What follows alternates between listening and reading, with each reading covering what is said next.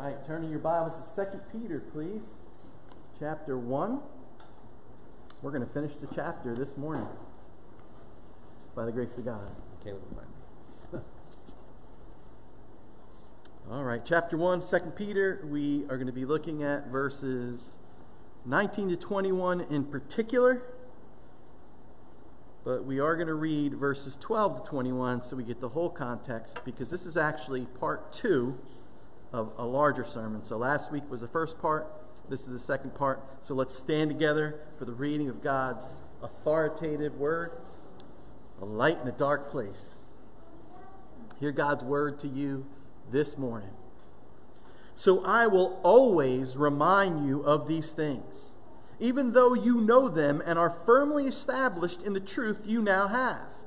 I think it's right to refresh your memory as long as I live in the tent of this body, because I know that I will soon put it aside, as our Lord Jesus Christ has made clear to me. And I will make every effort to see that after my departure, you will always be able to remember these things. We did not follow cleverly invented stories when we told you about the power and coming of our Lord Jesus Christ, but we were eyewitnesses to his majesty.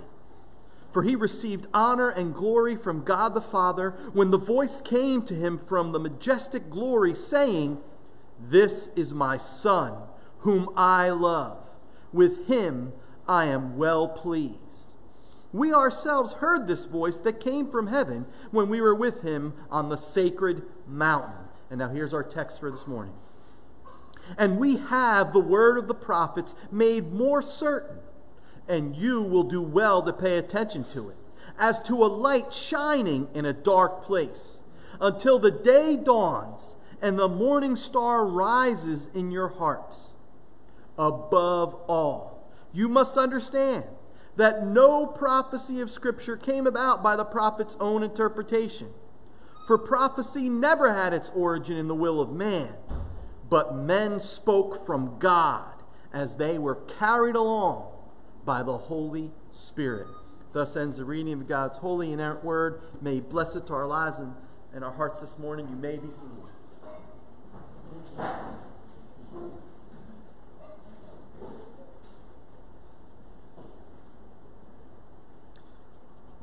Now, it should speak volumes to us, brothers and sisters in Christ, that of all the things, think about this, all the things the Apostle Peter could have passed on to us as his last formal message to the church before reuniting with his Lord and Savior, his risen Lord and Savior, face to face. Think about this. He doesn't give us any addendum or addition to the gospel message, but instead, what does he do with his time? He tells us to remember the apostolic testimony. Remember the teaching and the writing of the apostles. And then what else? He tells us to pay attention to the Old Testament prophets. And in those days, by the way, in that time that Peter wrote, when he talks about the prophecies of Scripture, he's not just talking about what we talk about, the prophetic books. He's talking about the entire Old Testament. That's the prophets in this passage. Now, why does he do this? Because he knew, as we know, men would come up after him, after the Lord took him home, who would try to dismiss the apostolic witness found in the New Testament Scriptures. They would call them made-up stories and myths. They'd scoff at the Old Testament prophets, and they would call them men who simply forwarded their own opinions and their own interpretations. How many times have we heard people, when you share the gospel, say, "Oh, well, that's your interpretation"? Right? As a matter of fact, even believers who are established in the truth of the gospel, and that's most of us here, you and I, we're tempted to view the Old Testament at times as second-class Scripture. I mean, think about it. New Testaments. You know when people, they print just the New Testament? Oh, here's the New Testament. Here's a pocket New Testament. Every now and then we really get the bonus. We get the Psalms. You know, New Testament and Psalms. We kind of think of the Old Testament as not quite equal to the big league New Testament Scriptures. And the world, here's the issue, the world constantly tries to squeeze us into its mold of viewing the teaching of the apostles as outdated and even bigoted, backward thinking. I can't tell you how people say you need to get with the times, because I'm sharing what the apostles taught, that they heard from Jesus himself, by the way. The big issue that Peter addresses in this epistle is the shade that the false teachers and worldly leaders are throwing on the promised return of our Lord and Savior Jesus Christ, to judge the living and the dead. That's what really sticks in their craw. It's particularly repugnant to modernists and postmodernists, by the way, who are actually neither. And I'll tell you why they're not really modernists or postmodernists. Because this is as ancient of a heresy that they're spewing that the serpent in the Garden of Eden first was. This ain't nothing new. This goes right back to, has God really said? The first thing the devil does is calls God's word into question. Instead, what does Peter say? We have the word of the prophets, made even more certain through the majestic event of the transfiguration of Jesus, of which is just a foretaste of that power and the glory that we're all going to see when Jesus comes a second time. And it's interesting, as I mentioned last week, even that great event of the transfiguration. Listen, let's slow down. Let's think about this for a minute. Imagine seeing Jesus' face shining like the sun, and right in front of you. Seeing his clothes white like lightning. Now, if left to our own, what in the world does that mean? Now, we would come up with all kinds of crazy interpretations, so that's why God gave his own interpretation. The voice from heaven said, this is what I want you to get out of this, by the way, Peter, James, and John, and then all those who hear about it. This is my Son, in whom I am well pleased. What's the message? The message is Jesus is the one. There is no other. He's the one God sent. He's God in the flesh, come save us from our sins in his first coming, and then judge the world in righteousness in his second coming. And what Peter is saying is that just confirms what the prophets have already said and already spoken. Therefore, what does he say? He told us last week, we noticed, he said, remember these things. And then he exhorted us to do something else. That was the second point of last week's message. Pay attention to the word of the prophets made more sure. And it's as a light shining in a dark place. And we only had time to really get into that a little bit last week. So that's where we're going to hit the ground running this week. So the second thing we're going to see from the text, we saw remember last week. You can go back and listen to that message. But this week we're going to start with pay attention. Look at verse 19. Pay attention.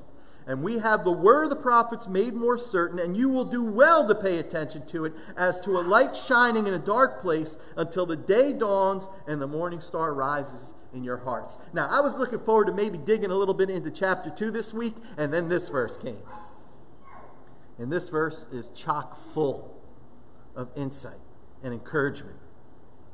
And it got me all excited.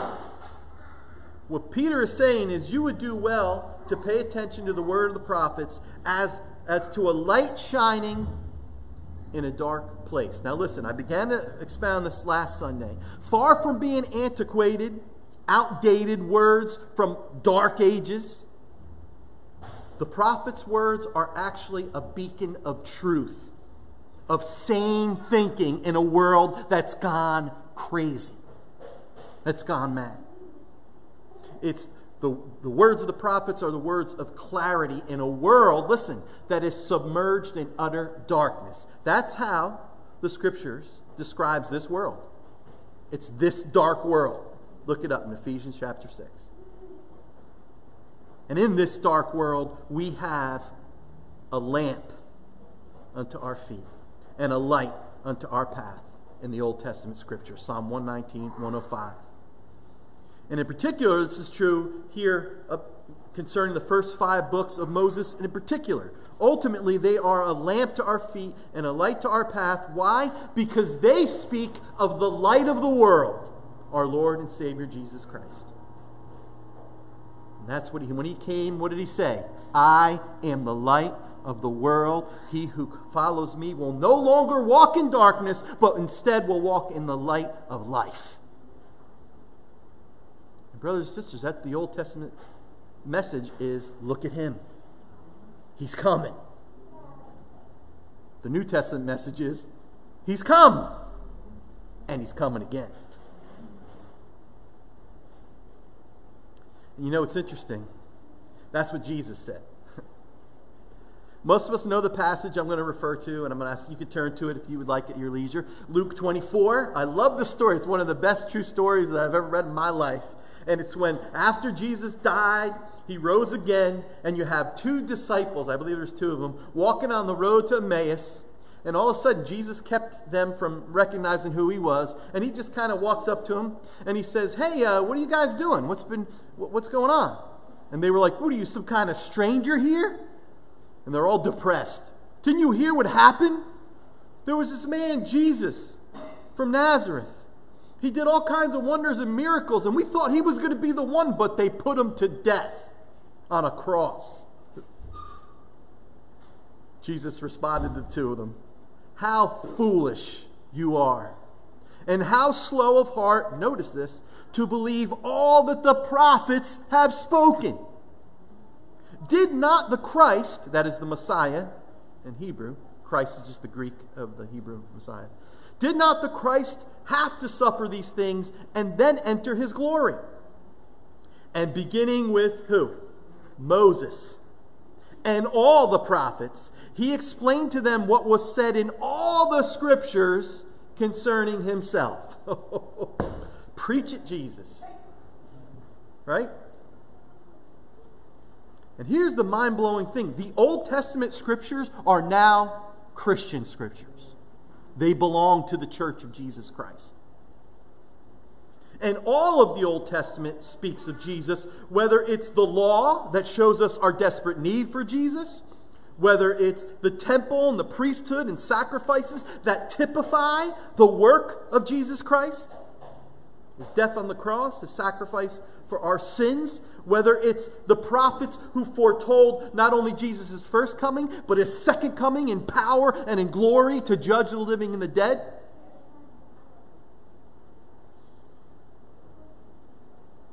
Whether they mention him as the Lamb who takes away the sins of the world, or the Lion who ushers in perfect justice and righteousness, the Old Testament is not second-class scripture. And Peter's no hypocrite. That's what I love about this. Because in refuting the scoffers and the mockers of his day, in chapters 2 and 3, he expounds the book of Genesis, which speaks of what? The great flood, the judgment of the great flood on those who did not repent and believe. And then he expounds about the righteous judgment that God poured out on what? Sodom and Gomorrah, when they lived in wickedness and did not turn from their wicked ways. It's interesting, Peter goes to Genesis. His fellow apostle Paul, Peter's fellow apostle Paul, puts it this way in Romans 15:4, another one of my favorite passages on this subject. For everything that was written in the past, i.e. the Old Testament, was written to teach us, so that through endurance and the encouragement of the Scriptures, we might have hope.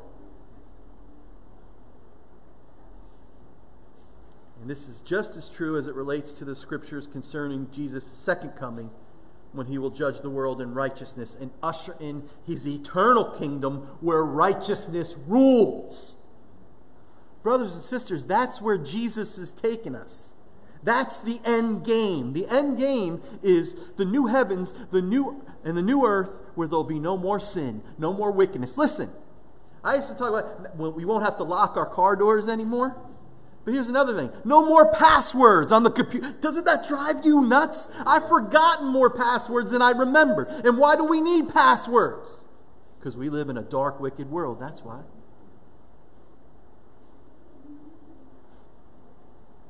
And of course, more seriously, no more death, no more dying. the C word we won't ever have to hear again. Praise the Lord. Can I get a hallelujah?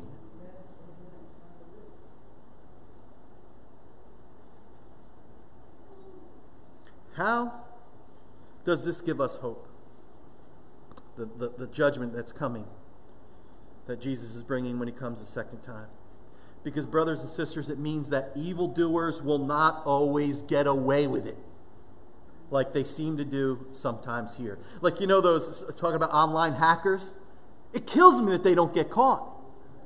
Because they shut things down that literally can physically kill people when they mess with certain things. And they're cowards, they're hidden. And you wonder, will justice ever be served? And according to the Bible, yes, it's coming. If they do not repent and turn from their wicked ways and trust in Jesus, it's coming. And it means that a new world's coming where goodness, love, purity, joy, and unbroken fellowship. I'm so tired of relationships having to fight through, hey, how's so-and-so? Oh, I don't know, I don't talk to him anymore. You're like, but you were... But. That's this side of glory, isn't it? Hot and cold, on and off. Not heaven. And I'm not talking about just floating on the clouds. I'm talking about a new earth.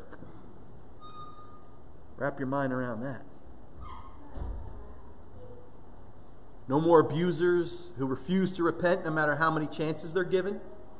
You know, that's just it. There are people that no matter how many times, how many chances, they still continue to hurt themselves and others. No more crooked politicians.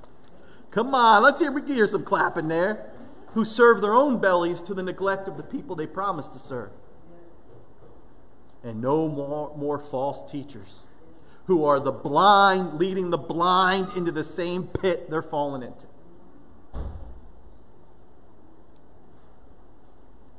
Here's the real mind blower. Keep it with Romans 15 for a second. In the very next verse of Romans 15, after he just says that the Old Testament scriptures are there to give us endurance and encouragement, he says this: "May the God who gives endurance and encouragement give you a spirit of unity among yourselves as you follow Christ Jesus." Now that's interesting. I'll tell you why that's interesting. How does God give you endurance so that you make it to the end? How does God give you encouragement so you get up in the morning and you don't just say, "I'm done"? According to this passage, it's through the Old Testament scriptures. Wow.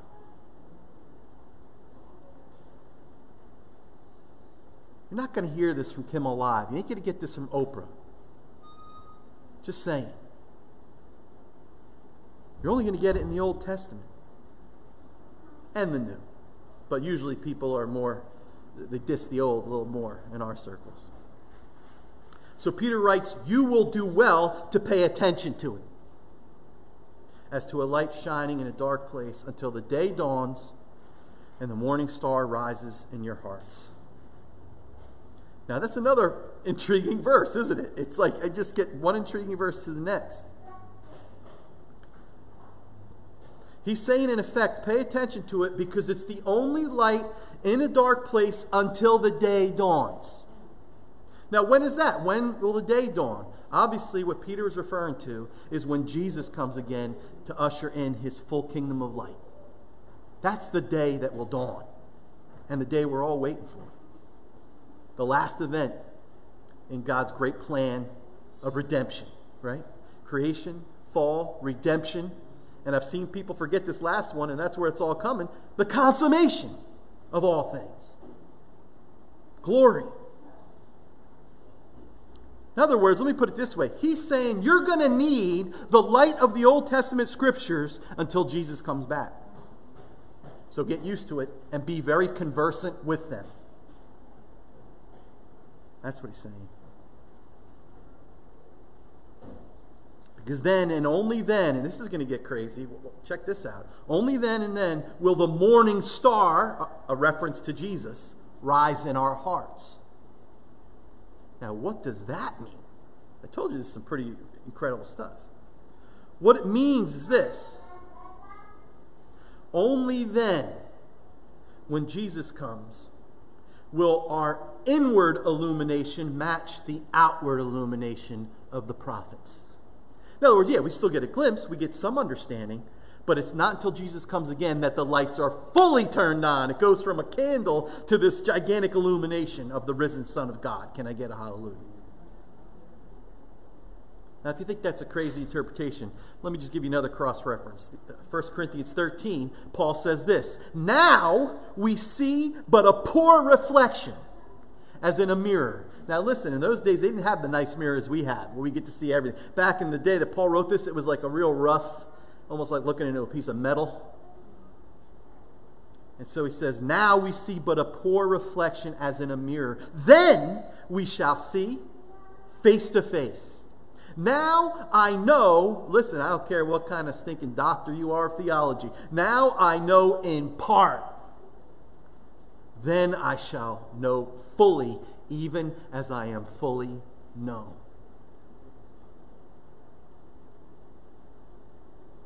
I'll never know how much it cost to see my sin upon that cross. Well, there's some truth in that, but actually, when that day comes, we'll know a lot more than we knew now how much it cost him to purchase our salvation. See, salvation don't seem like a real big thing right now, but when the books are open and you're standing in front of the judge of the universe and he's calling out names, guess what? You're going to know then. You're going to know then, brothers and sisters. It's an old poem by Robert Murray McCheyne. He died in his 30s. He was an on-fire minister of the gospel. And God gave him some incredible wisdom for his age. And he wrote this, "When this passing world is done, when has sunk yon glaring sun, when we stand with Christ in glory, looking over life's finished story, then, Lord, shall I fully know, not till then, how much I owe. And when I hear the wicked call," listen, this is powerful stuff, "on the rocks and hills to fall, when I see them start and shrink on the fiery deluge brink, then, Lord, shall I fully know, not till then, how much I owe." And he's got a bunch of other verses, but I got one more stanza that I couldn't help but quote this one too. "Even on earth as though a glass, darkly let thy glory pass. Make forgiveness feel so sweet. Make thy Spirit's help so meet. Even on earth, Lord, make me know something of how much I owe." And isn't that the point? No, we don't know fully then, but what Peter wants us to know is what we can know here and now. And how can we be reminded of how much we owe, how much God loves us, what it cost him to save us from the destruction that we were bringing on our own heads? The words of the prophets. That's the light. Run to it. I think of a picture in my mind when I hear this of a big bonfire in an icy cold 60 below with wind chill area, and everybody's gathered around that fire, warming themselves, drinking in the light and the heat. See, here's the issue. The Lord has graciously given us 66 books, not just 27. That's 27 in the New Testament, so 39 in the Old. And believe me, brothers and sisters, we're going to need their light, the light that they throw on our way, desperately, as long as we're on this dark planet. Remember the apostolic testimony to Christ. Pay attention to the word of the prophets made more sure. And last of all, understand. And what are we to understand? Peter wants us to understand a very important thing: the true nature of biblical prophecy. Look with me at verse 20. "Above all, you must understand that no prophecy of Scripture came about by the prophet's own interpretation.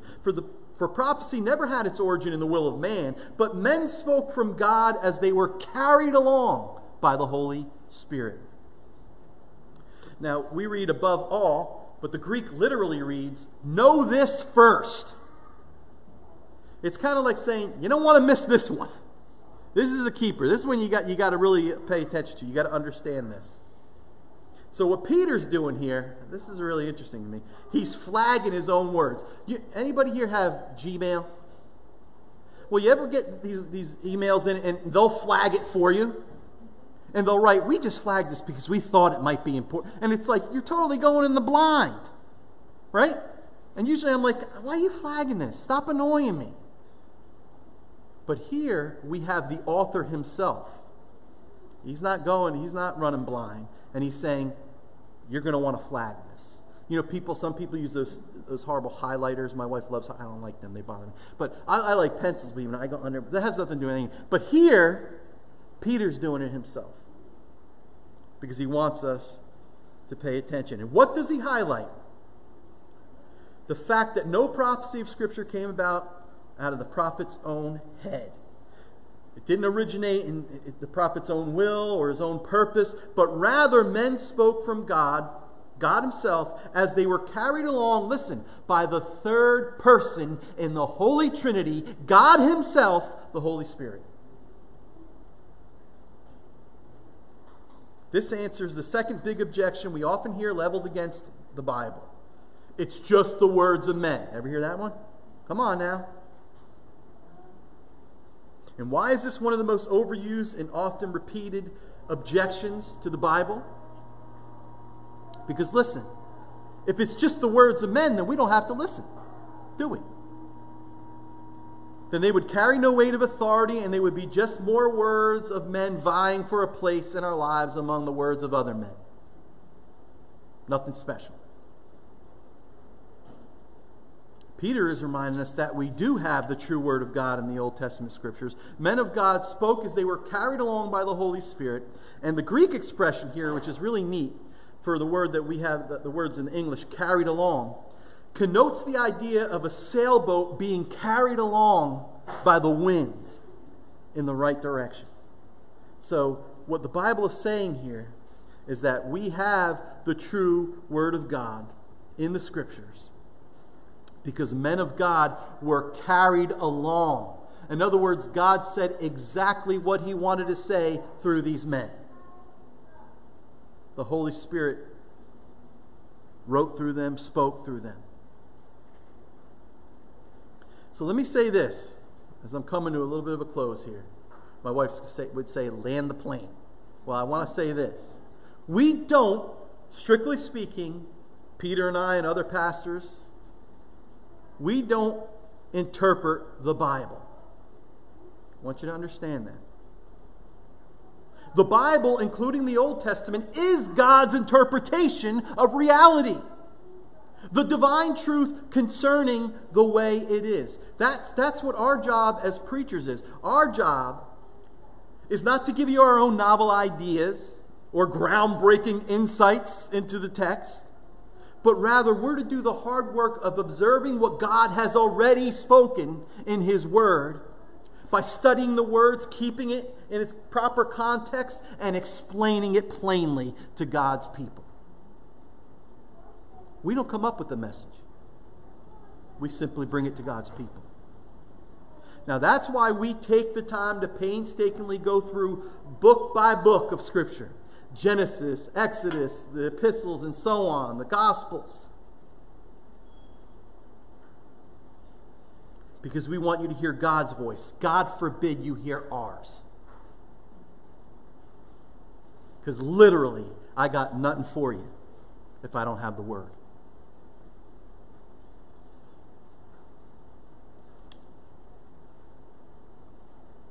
So, for instance, I use this as an example so you maybe get a handle on this. We preach through the whole book of Genesis. Why do we do that? Because it gives the foundation for the Christian faith. Moses, the prophet of God, spoke as he was carried along by the Holy Spirit. Genesis ultimately isn't Moses' words, it's the word of the Lord.